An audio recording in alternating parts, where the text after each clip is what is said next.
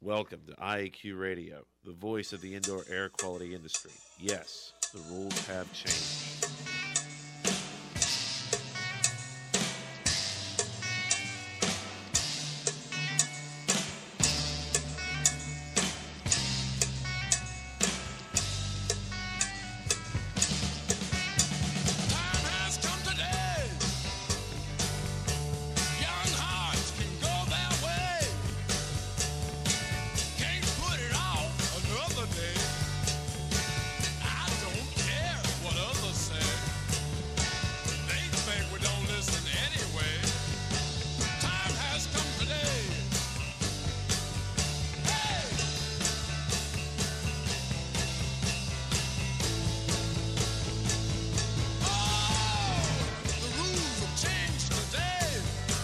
Yes, the rules have changed. Good day wherever you're listening from, and welcome to Indoor Air Quality Radio, IAQ Radio, for Friday, March 19th, 2010.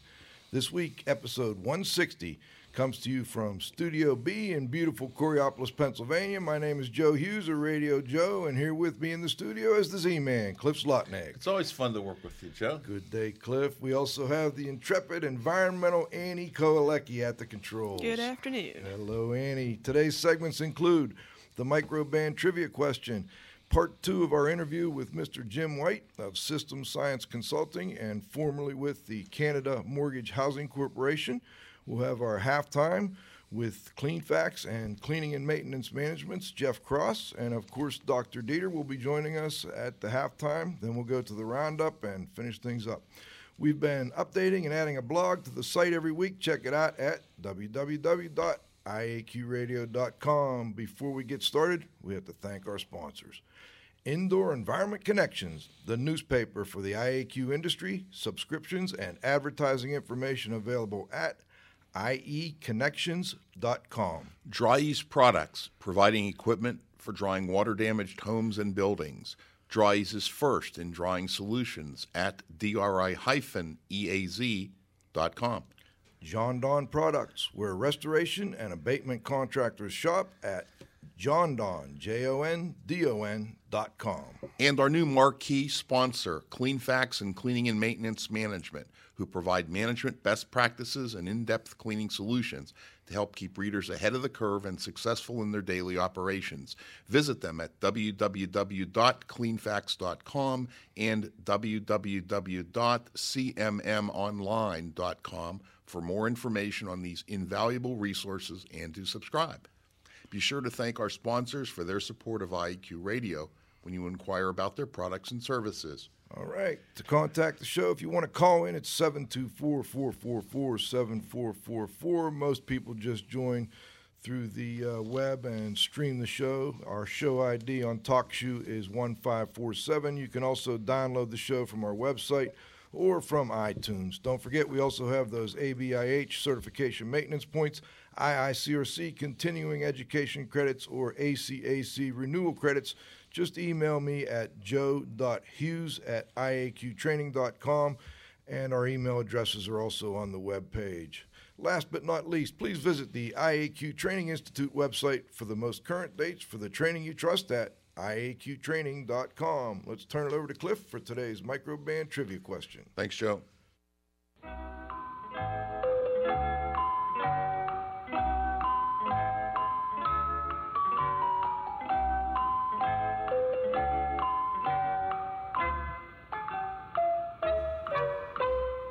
Congratulations to the answer man, Paul Haas from Morse Zentner, West Palm Beach, Florida, for properly identifying Gander as the airport which played an important role in 911. Win a cool prize by outcompeting fellow IAQ radio listeners and being the first person to correctly answer the microban trivia question. Submitting your answer is very easy. Simply email it to cliffz@ProRestoreProducts.com. Now for the microban trivia question for Friday, March 19th, 2010. Canada is a country proud and passionate about the achievements of its athletes. Name the recipient named Athlete of the Decade by TSN, the sports network, in 1990. Back to you, Joe.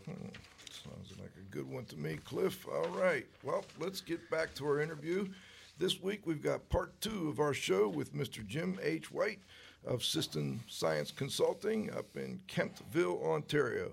Mr. White spent almost 20 years at the Canada Mortgage and Housing Corporation.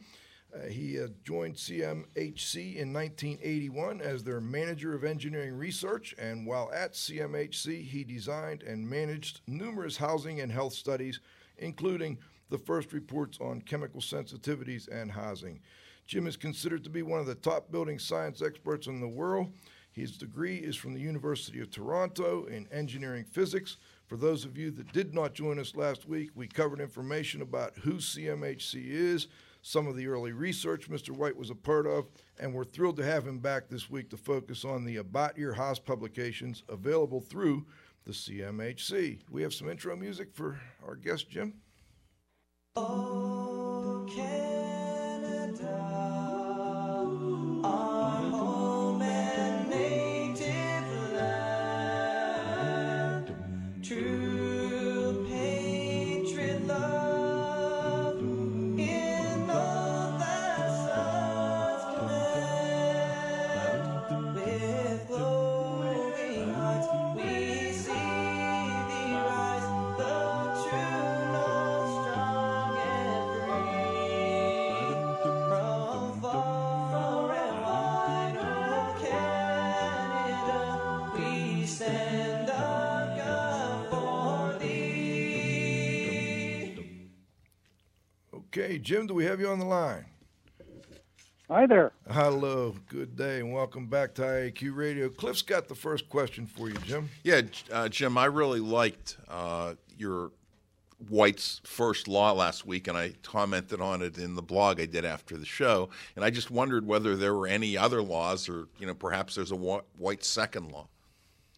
Yeah, well, White's second law I used to use sometimes to see if I could get the know-it-alls out of conference rooms that were overloaded. And that's the majority of what we know isn't true. And that upsets some people who think they know everything.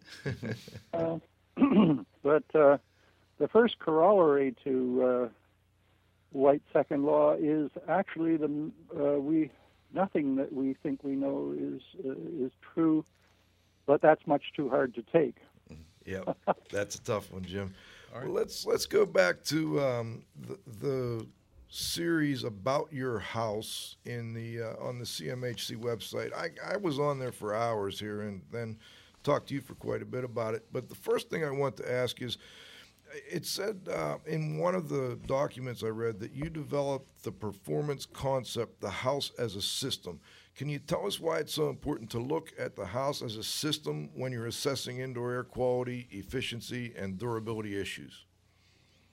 Yeah, well, you can actually not go to a conference on housing or other buildings anymore without getting sort of house as a system or building as a system sessions, because basically whenever you try to move heat or air or moisture, they're all interconnected, and as a matter of fact, the envelope of the house is usually, even in a fairly leaky house, so tight that anything you do indoors impacts not just what you're trying to do, but other things as well. So you can't re-insulate, for instance, without doing something about the marginal moisture problems, because the heat loss quite often was what was keeping your house from rotting. It was just moving the moisture right on out, and when you re-insulate, the moisture still is there, but the heat loss isn't. Okay. Cliff? Jim, do you feel that homeowners should be concerned about humidity in their homes, and if so, how would you recommend that they measure it? Yeah, well, what we did was the first field study in the world that proved that moldy houses did make people sick. That was the Wallaceburg study we discussed at the last session. And anytime things are too wet for too long, they will grow mold. So you have to control the level of humidity in your house, and you can do that with a calibrated hygrometer. but you do have to calibrate the hygrometer. And there's a great reference for how to calibrate, and it's a simple one too. On the website, under the measuring the humidity in your home section of the About Your House publications, can you tell us real quick how that's done? Yeah, it's actually remarkably simple and very fun. You put salt in a cup, add enough water and stir it well so that all of the salt has not dissolved, so basically you have a saturated solution, and then put that cup and your hygrometers that you want to calibrate into a freezer bag and leave it for a couple of hours or overnight. And they should all read 76%, because above a saturated solution of table salt and water, you should have 76% relative humidity. And if the reading isn't that, you just add a calibration number. Like if it reads 86%, then you have to take 10% off to get it down to 76. So you put that on your hygrometer, and that's your calibration factor for that hygrometer. Good. Nice, simple, Good. Absolutely good tip. Simple tip for our listeners. Cliff? Yes, Jim, what's hydronic radiant heating? Hydronic radiant heating is when you run pipes through underneath the floor through channels that are put into it and usually separated with some sort of material like insulation that will support the floor. And then put warm or hot water through it. So basically you end up with a warm floor that is heating not only the floor but the air above it and some of the materials that it can look at. It's wonderful to get out of bed in the middle of the night if you're an old man like somebody who's on the phone right now, and put your feet onto a nice warm floor when you head for the bathroom. You know, you live in pretty, I guess, somewhat of a drastic environment. It gets hot. You know, you have two temperature ranges in Canada. You have winter and you have the 4th of July. And, you know, when it's winter, it gets pretty cold.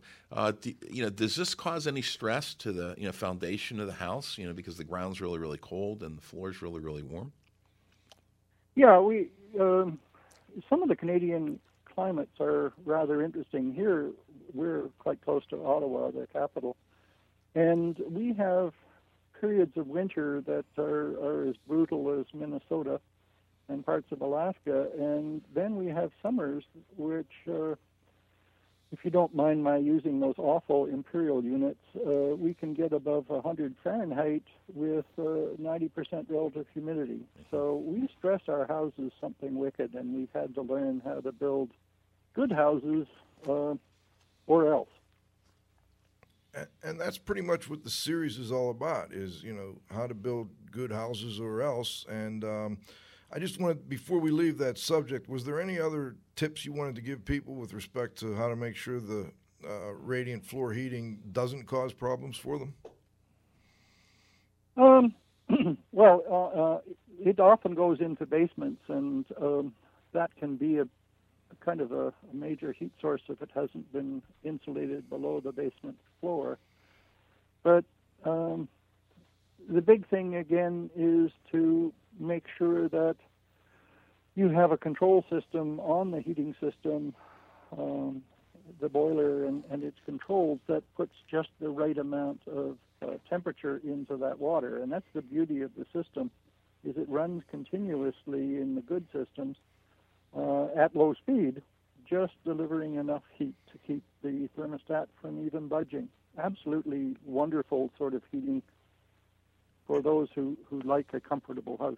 And as I understand it from talking to you before, with the newer systems and the delivery systems available, it can be done very energy efficiently as well? Yeah, some of the new boilers are way up around the 90% efficiency in turning the heating value of the fuel into hot water. And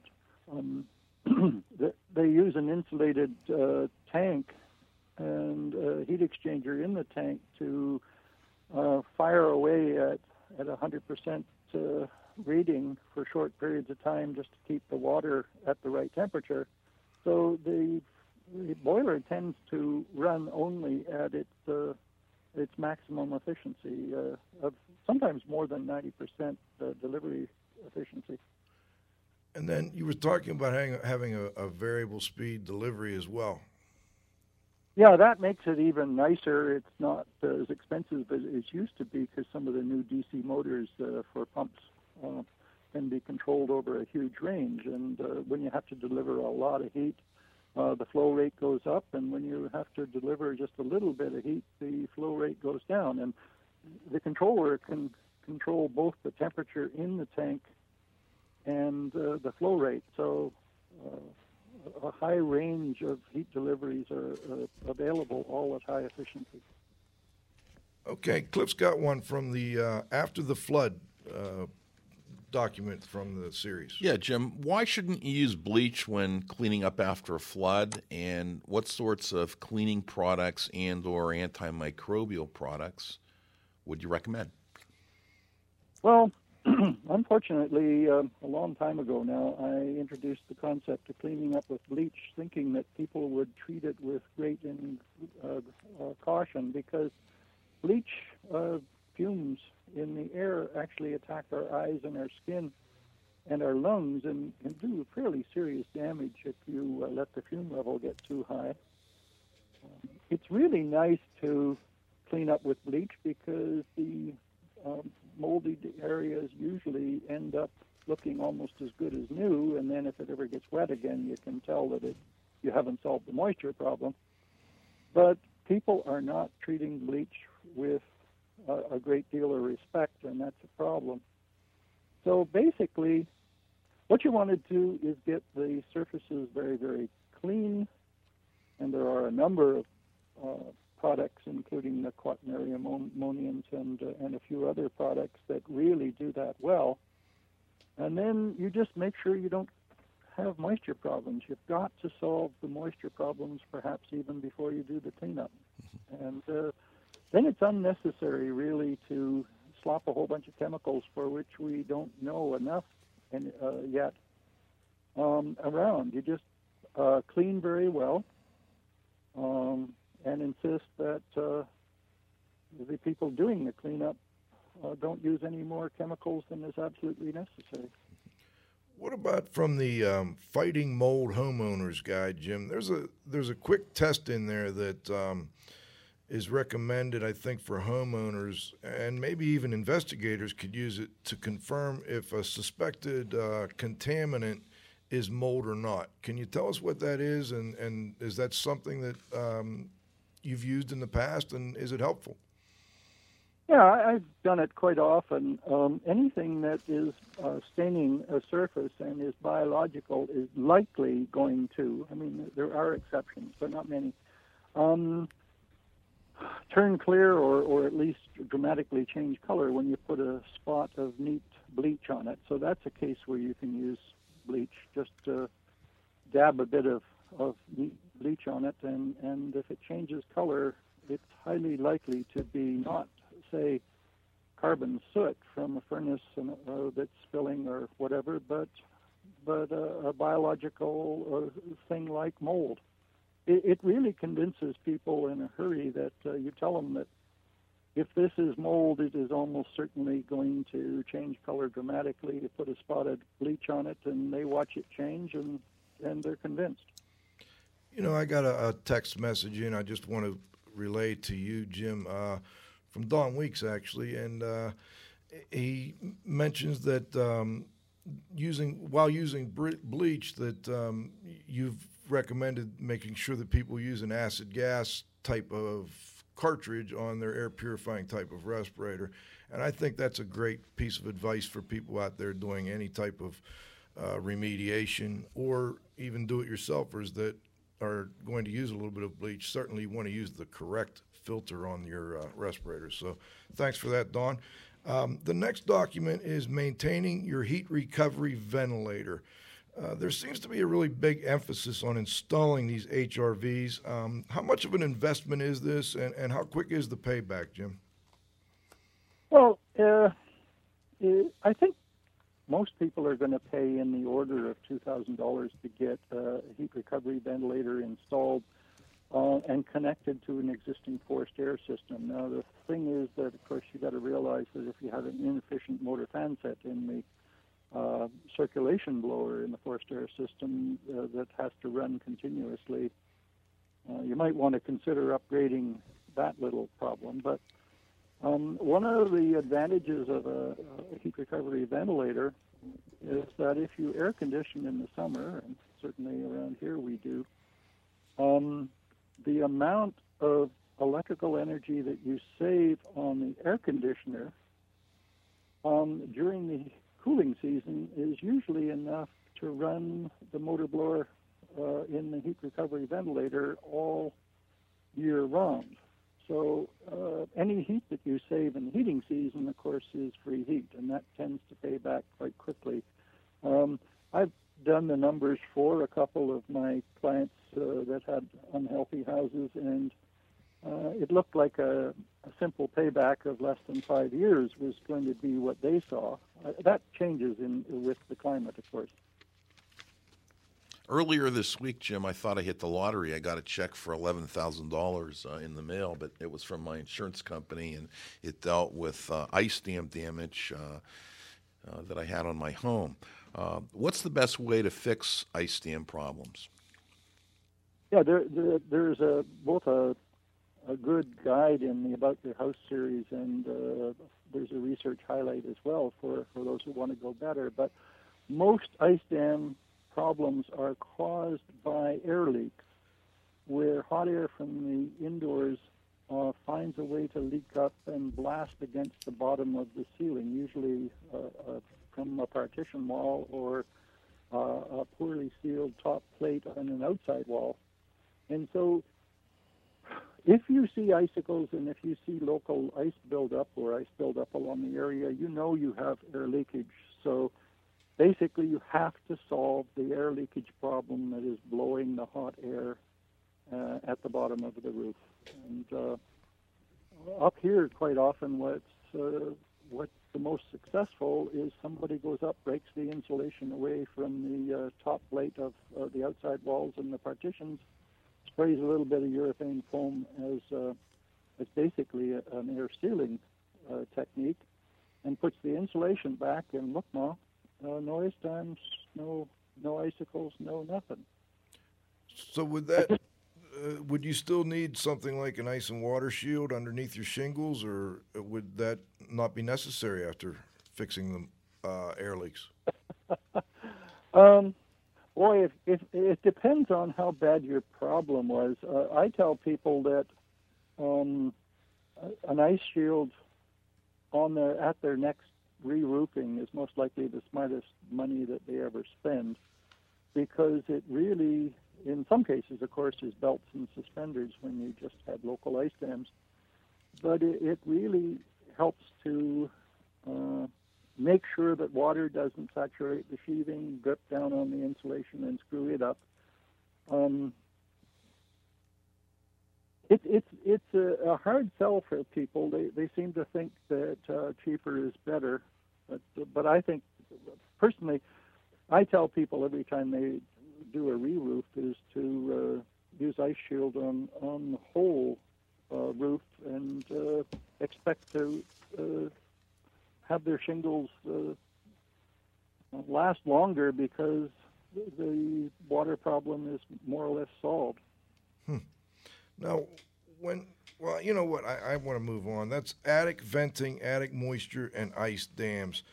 That's a great little resource on the About Your House section of the CMHC website. The next one is soot staining on carpets. Just wanted to mention this one is available, Jim, but also wanted to give you an opportunity if you had anything that you wanted to enlighten our listeners about with respect to soot staining.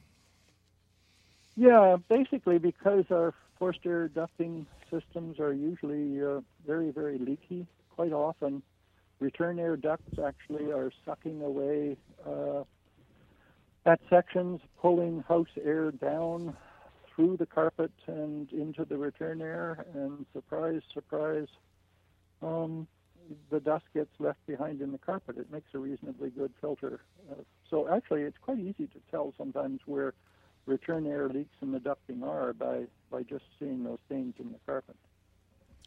Jim, I got a question. I'd like to just ask something about the soot staining. Does the organization have anything on candles and soot staining, related to candles? Any documents that you're aware of there? Oh my goodness, I forget. Certainly, I have for my clients, basically trying to tell them that candles normally produce significant amounts of soot unless they're very, very high quality, say, beeswax candles that burn very cleanly and are regularly trimmed. Doggone it, I can't remember for sure. Okay. I certainly know it was discussed because it can be a serious problem. And I wanted to ask too, Jim, these, obviously we're only going to get through the About Your House today if we get through them, and I've been skipping a lot of them just so listeners know. There's a lot more of these on the website. My question is, were these all developed as the result of research or based upon research that was done by your group prior to putting these up, or were some of them just kind of common sense things that were developed that didn't need any research? Well, nobody likes to do things differently, so in most cases we had to do the research. Research was done, a research report was delivered. If in fact it looked like an awful lot of people were going to be interested in it in the technical side, like the builders and the renovators, then a research highlight was developed, and for the consumer, and actually for many people who in the industry also, and About Your House. So almost all of the About Your House series can be traced back to research that we've done either at CMHC or elsewhere. We don't mind stealing really good research from wherever we can get it.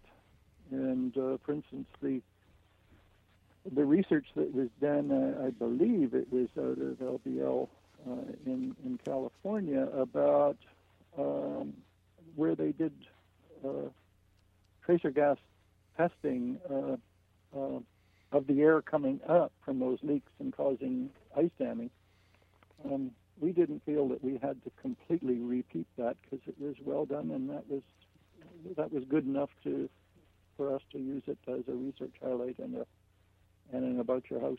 Okay. And I just I think the acronym police were getting a donut. The LBL's the Lawrence Berkeley Laboratory? Right. Okay. We have a thing called the acronym police, Jim, but you've been really good about not hitting us with too many of those. Sorry about that. Not a problem. Insulating your house. There's a big push on now for, energy efficiency here in the States. And, we've been marketing this program as, he who ignores history is doomed to repeat the mistakes of the past. And you went through the same process years ago, I guess, after the first energy embargo or whatever. I'm not even sure exactly when. And you learned a lot of things about what not to do when insulating your home. Can you tell us one of the most important issues or a couple of the most important issues to watch for when people are adding insulation to their homes? Yeah, making sure that you get the air leaks that are likely to cause moisture transport from the indoors and siding venting on the outdoors, because when you reduce the amount of waste heat going through walls or any surface, you reduce the ability of the system to dry out if it ever gets wet. So you've got to stop or dramatically reduce the wetting. And sorry, but it takes energy to dry things out. If you don't want to waste energy, then you have to make sure things in the structure don't get wet. That I almost got fired for suggesting that initially. CMHC supported me against another federal agency. I said, I'm sorry, but I mean, you can't change the physics. It takes energy to move moisture, so you solve the moisture problem before you insulate, or you wait for things to rot. And that's good words of advice, and that's a good segue into our halftime segment here, Jim. So we're going to come right back to you in a moment, but before we do, we've got to go to halftime.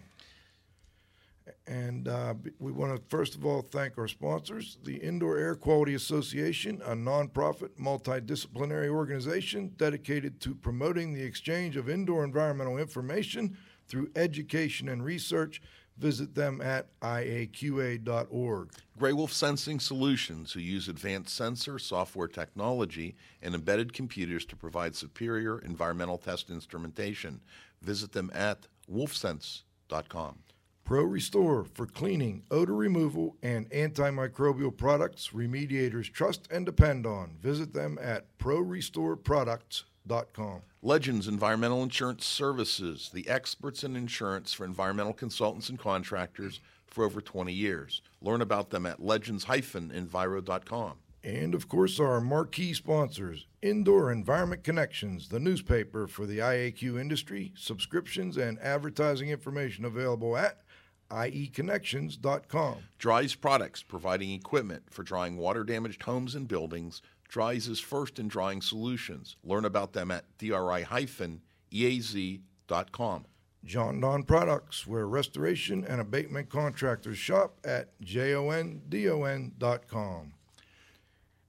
Cleanfax and Cleaning and Maintenance Management Magazine, your source for cleaning and maintenance news. Visit them at cleanfax.com and cmmonline.com. Please be sure to thank our sponsors for their support of IEQ Radio when you inquire about their services and products. In fact, I believe we've got a guest coming in for halftime from the Cleanfax and CM Cleaning and Maintenance Management folks. Do we have Jeff Cross on the line? Hello, Jeff.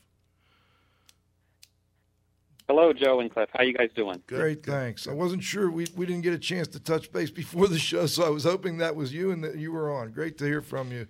What's new in the cleaning business? Oh, I think things are popping back. Talking to cleaners and restorers, it seems like they're getting busier. So after the past couple of years, it's nice to see that kind of news come out.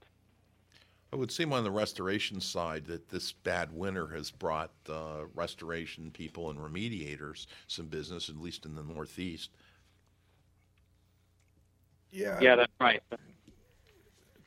Are you seeing, I'm curious too, with respect to subscriptions and advertising, do things seem like they're picking up again? I assume you had a little trouble over the last couple of years. Most people did, but maybe you avoided that. We did pretty well, I would like to say. Of course, everyone has their challenges, and the economy hit everyone, but we're doing well. The magazine pages are up, and we're producing some good material, which draws subscribers, and that's where it's all at, making everyone happy, helping them with their businesses. Mm-hmm. Well, I've been telling people for years, Jeff, and I'll just repeat it now. If you don't get the daily Cleanfax email that comes out with the headlines from the day, definitely you want to grab that thing. I've been keeping up on cleaning issues that way for the last 10 years. So appreciate the good work and joining us here today, and also for being a new sponsor.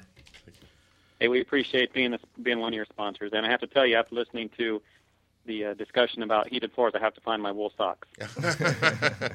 Sounds good, Jeff. All right, let's move on. Cliff, I think we've got a letter to the publisher, or to the co-hosts. I guess, yeah. Received a letter today, which I think is worthy of sharing with our listeners. It's addressed Joe and Cliff. Consider the opposite of the theme of he who ignores history, etc. Quote, those that ignore history may be throwing out the baby with the bathwater, unquote. You both can appreciate a stroll through memory lane and the rich lessons that pop up with today's knowledge and needs. Also, we have all lamented the wasted time and energy by watching or even doing the reinvention of the wheel routine. We know this should be avoided, but it happens with policymakers in the government, regulators, trade associations, standards organizations, and companies. The point to capture is that there are wonderful diagnostic, avoidance, remediation, and prevention technologies and programs that have come and gone for various business and sometimes political reasons. I call these, quote, gems in the closet, unquote. The scientific problem-solving method starts with an observation, a hypothesis, and then a review of history. What has been done for the good and for the bad? The premise that only the best survives fails the reality test because the needs, real and understood, change as well as our collective ability to understand what is before us. Point being, we don't just want to avoid the mistakes of the past, but we should mine the past for some of the left behind gems, a kind of resource recovery initiative. I often challenge my techie friends by asking, what were you working on 10 or even 20 years ago that really excited you? Today may be the day to use what was on or seemed like a great idea back in the past. You might find the story in those thoughts. Best regards, Kurt W. Curtis White, IEQ, Aegis Environmental Management. And thanks for that, Kurt. I thought it tied in nice, and so did Cliff, to our theme with Jim White. Let's bring in Dr. Dieter and bring Jim back on the line here and see what Dr. Dieter's got to say.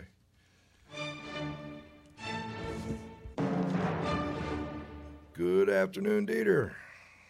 Yeah, hi guys. How are you doing? Great, thanks. How are you?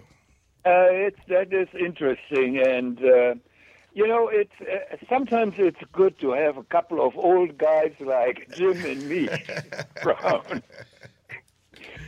And I'm sitting here and I listen to Jim and all to do this and that and the other, and I'm flabbergasted to learn that we in the year 2000 don't know how to build houses. We have been building terrific buildings for the last, 3,000 years or something like that. And I'm well aware of the fact that the building materials and structures and designs change. I'm very aware of that. But it's like Jim said, there are so many things which are common sense, and like Joe always says, common sense is quite frequently not very common. I like the calibration method of Jim over there. I still do it the old-fashioned way with a Slinks dichrometer. It never needs a battery. It never needs calibration, and it tells me what the relative humidity is. I was interested, and I think I like this. He mentioned that you have, variable flow rates depending on the need in a room that you want to either cool or you want to heat, with a variable flow rate of either air or water through pipes wherever they are, and I hope they're not in the ceiling. I've seen once a house where somebody had put the heating coils into the ceiling. That worked very nicely, I tell you. And you certainly didn't have warm feet when you had to get up at night. Another comment that I also liked is, there are 10,000 chemicals out there. Most of us know how to use salt and pepper, and we think that we know how to use bleach. And there are so many chemicals out there. If people would... I don't know, maybe we should teach that in grade school or in high school or something like that. Bleach can be a very useful chemical if you know what you're doing with it. You don't mix it with this and that and the other, and you don't use a gallon of it in a bathroom which is 6 by 8 feet or something like that. I remember years ago, I was the proud owner of 1 quart of Durspan concentrate. Now, I know how to make a 0.5% solution. Many people think that 0.5% solution is almost the same as a 5% solution. That damn decimal place again. Yeah, Jim could verify that decimal place. The Dow Chemical Corporation doesn't make Durspan anymore. For everything they sold, they got 10,000 lawsuits. And I used it very successfully in my house, and I knew what I was doing. And I don't have it in my house, and I think that's the way to go with that heat, or for that matter, cold recovery. That interests me, and I'm glad to hear that, the payback is not 20 or 30 years. It is much shorter, which is great. What else? What can I tell you about candle soot? Yeah, get good candles and only use them during Christmas. when you have your fireplace going, then you have a lot of ventilation in that area, and the soot doesn't go upstairs and it goes up where it belongs in the chimney. All right, Dieter. Well, hey, can we bring you back for the roundup? I shall be here. Okay, Dieter, let's get Jim back on the line. Jim? Yeah. We still have you there? Okay, great. Let's first, any comments on the halftime? Anything that came up at halftime? No, I think that was all good stuff. All right, very good. Well, let's move on to the next document we want to talk about, and that is your furnace filter. Another one of Dr. Dieter's favorite things here. I found this document really interesting, and then our discussion of it we had earlier really interesting. Do furnace filters make a big difference in the amount of particulate in a home? Well, if you're using a standard furnace filter, which is really designed to keep hair and lint and large particles out of the furnace heat exchanger and motor when motors were open and air-cooled, the answer is no, not until they're almost completely plugged with dirt, and then finally they start taking out dust that matters. But you can go to premium filters, down around MERV 5 or so, that really do a good job. It's only the fine and very fine and ultra-fine particles that likely cause a health issue. The big stuff doesn't really matter. So when you change from a furnace filter to a premium filter, you can start to take a significant amount. They're not highly efficient, but they do still take out a significant amount of the very fine and the ultra-fine particles after they get a little bit dirty. So one of the interesting things about them is that they work better when they're a bit dirty. So with the MERV ratings now, what level or what MERV rating do you typically recommend for people to use in their residential properties? Initially, I think you try with MERV 5. An awful lot of my clients whose houses were making someone in their house sick find a dramatic improvement.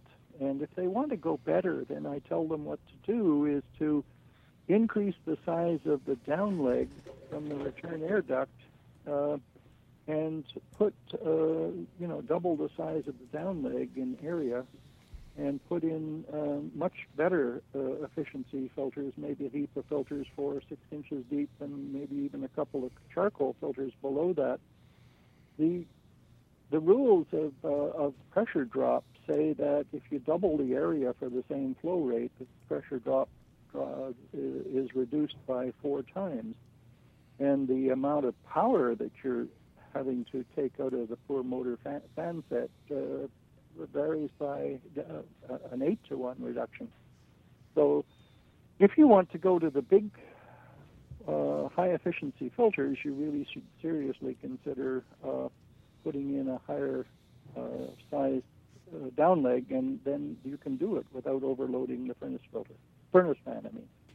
Okay. Jim, I just want to mention this next document because I get asked about this all the time when I do these courses. It's a sample renovation contract that is on the website, available for free, and from what you've told me, that was reviewed by the attorneys, and it's all good. We should obviously have our local attorney look at it, or at least have someone in the U.S. look at it, I guess. But that's a great document, free for, and I assume it would work well for not just renovations, but you could convert that to a mold remediation contract or a water damage restoration contract, etc. Would you agree? Yes, I do. It would be great for that. It's a really tremendous resource. So that's the sample renovation contract. The next one is the energy efficient upgrade mechanical systems document. Cliff, did you want to touch on that one? Okay. What is the most important changes that can occur in the performance of the house as a system, the house as a system, when you upgrade the mechanical system? Well, you open a great big can of worms. What happens is we found that most furnaces and air conditioners are oversized, when you do an upgrade in the rest of the house to reduce the amount of heat loss and the amount of heat gain in the hot weather, you start to run the existing heating and cooling equipment at even less often than it normally was, and the comfort level goes down. Isn't that brutal? Here you did all those good things, and the comfort levels goes down unless you make sure that the furnace that goes in is sized according to a new heat loss thing, and that the air conditioning that goes in has been properly sized, like maybe a quarter or a third of what used to be needed. Otherwise, the funny thing is that the comfort level gets worse when you leave the big, oversized equipment in. All right. Jim, I'm going to run by a couple others just to let people know that they are there. There's energy-efficient upgrades for the building envelope. Should you get your heating ducts cleaned, which is, I think, actually after looking at it, pretty similar to the EPA document. Any comments on that one? Yeah, that there's one place where you don't want to save money. You want to find the best duct cleaner. If you really need duct cleaning, what you want is the best duct cleaner you can find, not the cheapest. You don't have to clean ducts very often, but when you do, you want to make sure that it's done meticulously well, because breaking through a crust of old dust and then leaving the rest there will actually increase the amount of fine respirable dust that can get deep into your lungs that's in the air for a long time after the duct cleaning. You don't want to do that. Okay. Cliff? Yes, Jim, can you comment on an inexpensive test method for airflow and what type of situation that you've used this method in to resolve problems? Yeah, it's kind of fun, actually. Many people say, I can't heat or I can't cool this particular room, and I take a garbage bag, using the garbage bag test method on the About Your House series, and a wire hanger and a bit of duct tape, and make a bag and crumple it and put it over top of the supply register, and you time how long it takes for the bag to inflate, and then there's a little table there that says what the flow rate is, and then I get them to close the bedroom door, say if it's a bedroom, and we find that you can't live long enough for the bag to inflate. Well, surprise, surprise, surprise. If you're not delivering any air to the room when the door is closed, you're not going to be able to heat or cool it, are you? There you go. So that's an inexpensive method. It's called testing airflow, and that's another one of the great documents on the website. The next one is water damage, mold, and house insurance. Just curious, Jim, is homeowners insurance in Canada, similar to what we deal with here in the U.S.? Yeah, it's starting to get like that. It used to be that your insurance policy covered mold problems. Now it's virtually non-existent, and in many cases you can't even buy mold insurance. But the one exception is that if, in fact, through the fault of the insurance company, that a moisture damage problem is not started into clean up and dry soon enough, and the mold grows because the insurance company dragged their heels and didn't start restoration quickly enough, which, by the way, is within a day or so, then, in fact, sometimes people are covered. But, man, that's nasty. Trying to get coverage for mold problems in your insurance policy seems to be very difficult. Okay, I also wanted to mention there's a good document called Avoiding Basement Flooding and another one for fighting asthma in your home. Just before we go to this next document on the list, Jim, any comments on either of those two documents? No, there's an awful lot of advice. Interestingly enough, just sloping the surface of the soil next to your house can often prevent a leak, even though, in fact, the basement wall is cracked. that's a remarkably inexpensive thing that you can do with a case of beer and a load of topsoil. A case of beer and a load of topsoil. Yeah. Well, a case of beer is to get the friends to come over and ask what you're doing, and then you give them a shovel. I got you. Fighting asthma. My story is what you should do is to try to solve the moisture and dust problems in the house before you go out and spend a lot of money on testing. It's only if you've done something significant about reducing the dust load and the moisture problems in your house and your occupants still have asthma that you should consider doing testing. Okay, Cliff? Well, not everyone can afford to have homeowners insurance. It's not unusual for some people to be uninsured and have a fire. Do you have any tips on what not to do after a fire? Oh, goodness. Try to just coat fire damaged materials with and not replace them. Replacing fire damaged materials tends to be the smartest thing in the long run if you've got any sensitivities in the occupants at all. And certainly delaying doing something so that you end up with mold everywhere because you didn't get things torn out and dried out is the big mistake that many people do. They wait weeks and weeks and weeks and weeks because they're not sure. Basically turning the house into a total catastrophe instead of a sizable problem. Jim, could you comment your personal opinion on the hazards of soot, the respiratory hazards of soot, fire-related particulate? Yeah, the big stuff is not likely a problem. It's likely going to be annoying because it'll come out in your nose. But people are still doing research, and this is one area where research really needs to be done. Fine particulate, including fine soot, can be really seriously a problem because it can have coating on its very, very large surface area. So fine soot has got a huge surface area for a given mass of soot, and bring in toxic chemicals right deep into your lung, where in fact the transfer into the bloodstream is almost 100%. That's not nice. So the really fine soot can be part of the fine dust problem that is serious. Okay, we've got another one here called renovating your basement for livability. I think I'm going to skip over that one though, Jim, and I want to get your comment on setback thermostats, which is another one of the series.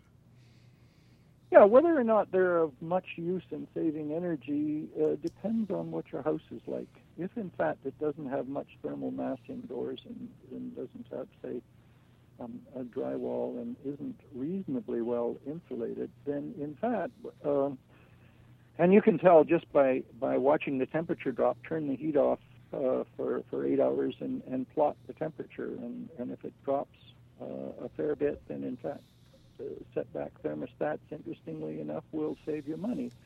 If it drops quickly for the first 2 degrees and then hardly changes at all, what happens is that the furnace is going to run like mad when it comes back up again, and you may save virtually no energy at all. Well, much less than everybody calculates. And so if your house is fairly massive indoors, a lot of good heavy materials indoors, setback thermostats don't help much. We got a text question, Jim. Could you comment on setback and dew point for potential moisture problems? Oh, yeah. Setback hand in hand with, say, older couples who've partly closed off and only partially heat a couple of bedrooms can result in massive condensation in those rooms and on poor windows that stay wet enough long enough, the materials around, to really grow nasty mold. So it's the worst possible combination. You actually see people using setbacks and also running some rooms way cooler than other rooms. That's a no-no in most houses and will result in sick occupants. You can do it if you really want to get sick and leave this planet a little bit early, but I don't recommend that. All right, Jim, we're getting close to our roundup here. I'm going to ask one more question. It's about the attached garages and IAQ document, and then we're getting close, but we've got a long way to go. But we've got to do the roundup in a moment. What are some of the most surprising findings that you discovered when you did research on attached garages? Oh, just how well connected they were to the house. There were cases when people installed carbon monoxide sensors in the house, and they panicked because every time they started the car in the garage and the wind was towards the garage and drove the car out and closed the garage door, the CO alarms would go off. That they were finding that they could smell the tires or the lawnmower gas from lawnmowers stored in the wintertime in the garage indoors. And what we found is that there were often huge leaks around the first floor header that really allowed anything released in the garage to make its way in the house when the wind pressures were in the right direction. All right. Well, let's go to the roundup, and then we'll go around the horn here, and we'll get one more question in and maybe a comment from Dr. Dieter. And I'm already getting comments that we need to bring you back for round 3, Jim, which we've talked about. And I've got a text question I want to get to in the roundup. Move 'em on, hit 'em up, move 'em on, hit 'em up, rawhide. Cut 'em out, ride 'em in, let 'em out, cut 'em out, ride 'em in, rawhide.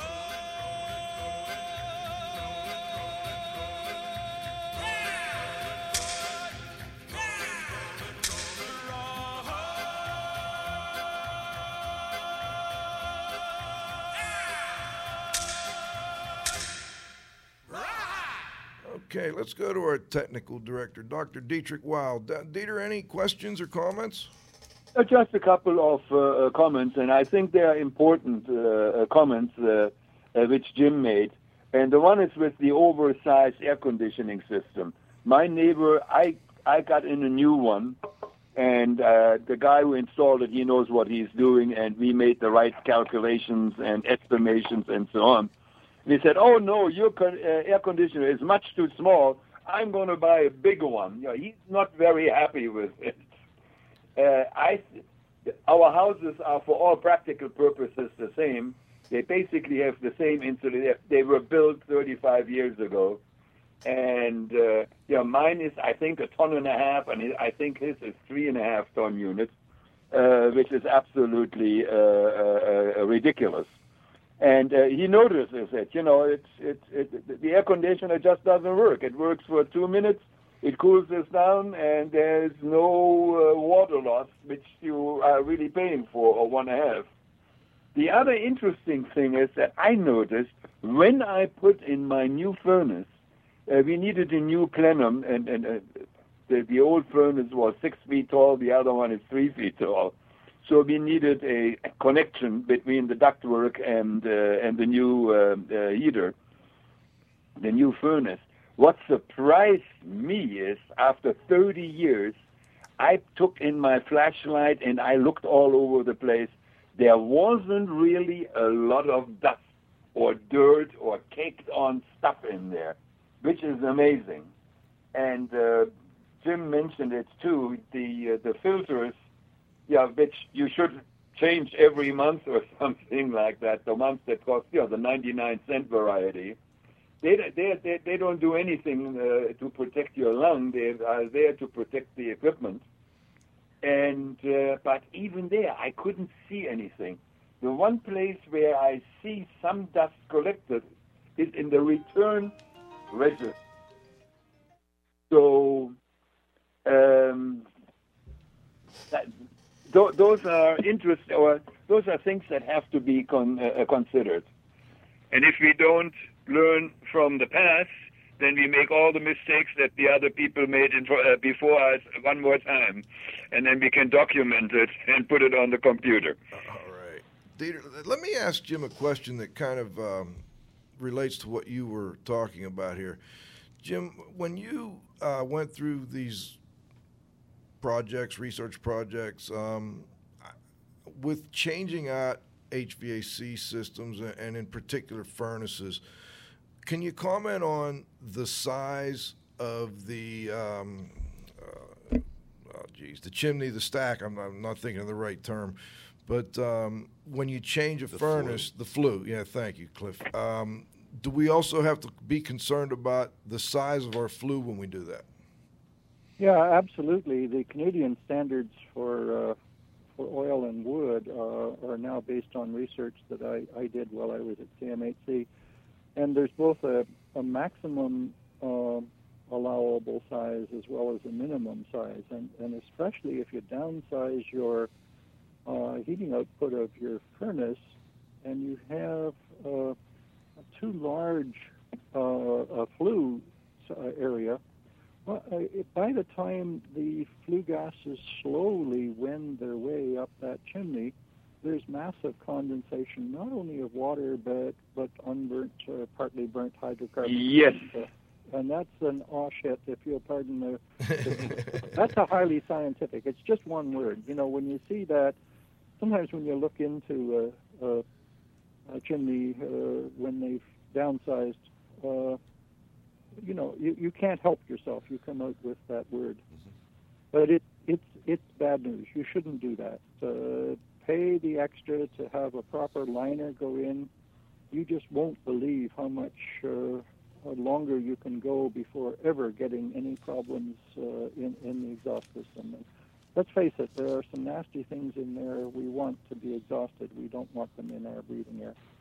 Absolutely. Jim, I've got some text questions here, and then I'm going to let Cliff do his final question. When we were talking about the setbacks and dew point and moisture problems, there was another text question that came in that asked about the effect on the neutral pressure plane. And we're going to do this for those that are a little more familiar with these things. And then they asked, there was another comment asking to comment on pressure planes. WUFI, WUFI can predict the hygrothermal gradient, and CONTAM can predict air infiltration. Is there a model that can do both? So can you help us a little with those two questions? Oh goodness, I'm out of touch. I know that an awful lot of work has gone into that. I think there is a model, a John Charles model out of National Research Council of Canada, is based on trying to predict where the neutral pressure plane is. It's really important, you know, because below the neutral pressure plane, the air leaks in when there's no wind, and above it, it leaks out. And yeah, you can do very interesting things when you're doing renovation to move the neutral pressure plane up or down, and that can, unfortunately, when you move it way up, the house starts competing more effectively as a chimney, competing with the existing chimney, and that's not good, because then you might not know it, but you'd be living in the chimney. Okay. You call a house. Cliff, you want to wrap it up here? Oh, sure. Jim, can you, we have some consumers that listen to the show, but I think everyone might be interested in this suggestion. What is a good, safe, environmentally friendly way of cleaning a clogged drain? Oh, yeah, that's fun. Yeah, there is about your house on that. You basically put baking soda down the drain and then a cup of vinegar and put the plug in. Mm-hmm. And sometimes you actually have to put your hand on the plug for a short while. Of course, there's a chemical reaction. It foams up massively, produces a lot of carbon dioxide under pressure, and you can end up with a pretty clean drain that way. Mm-hmm. Then you just pour a bunch of water in to take what was loosened away. It's a great and tip. They're both consumables, but don't underestimate the sort of pressure that it can produce. I saw somebody do that, and I told them that I would suggest that they hold on to the drain plug. They didn't, and there was this beautiful end-up deposit on the ceiling above the sink. It's like a champagne bottle. Jim, we'd already discussed this before. One of our guests recommended it. We've got to bring you back for round 3 down the road here. But before we go, is there anything before we go today that you'd like to add that we didn't cover? Well, we've covered a heck of a lot of ground, haven't we? Yes, we did. I'd like to say, though, I didn't believe you were going to cover as much as you actually suggested. But for the technical people on board, the research highlights on CMHC's website are they go into a significant amount more depth than some of these things, and I'm sorry, they actually are good reading. So I recommend that those who want to learn more from Canadian research, that the research highlights are free, and you can browse them, and I think like Joe found out, man, there's some really good stuff there. I'll say, you had me, if it wasn't for the Civil War this week, I would have been on the web all night for 5 nights in a row here, Jim. They're bunched by year, actually. I've got them here. There's 2000 all the way up to the current day, and it looks like there were a lot more back in the 2000, 2001 era, but I'm guessing there's 30 or 40 of them on 2000 alone, and then 2001. So a lot of great information. What I'd like to do at this point is first of all, thank you for joining us for 2 weeks in a row like this, Jim. We really appreciate having you, and I hope we can get you back again down the road. Yeah, you can. All right. Well, thanks so much. Before we go, I also want to let our listeners know that next week we're going to have Dr. Marilyn Black joining us from the Air Quality Sciences Group. I'm sorry I hadn't written that down, but Dr. Black will be with us. We're going to talk a little bit about VOCs and odors and some of Cliff's favorite topics, actually. Before we go, I also want to make sure I thank my co-host, the Z-Man, Cliff Zlotnick. It's a pleasure, Joe. Environmental Annie Koalecki for being at the controls. The wingman, Chris Boisel, for being out there somewhere helping us. Of course, our technical director, Dr. Dietrich Weil. I want to thank Jeff Cross for joining us at halftime.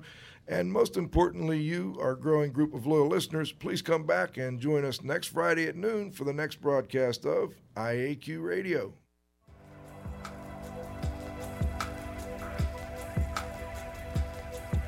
This has been another IAQ Radio production.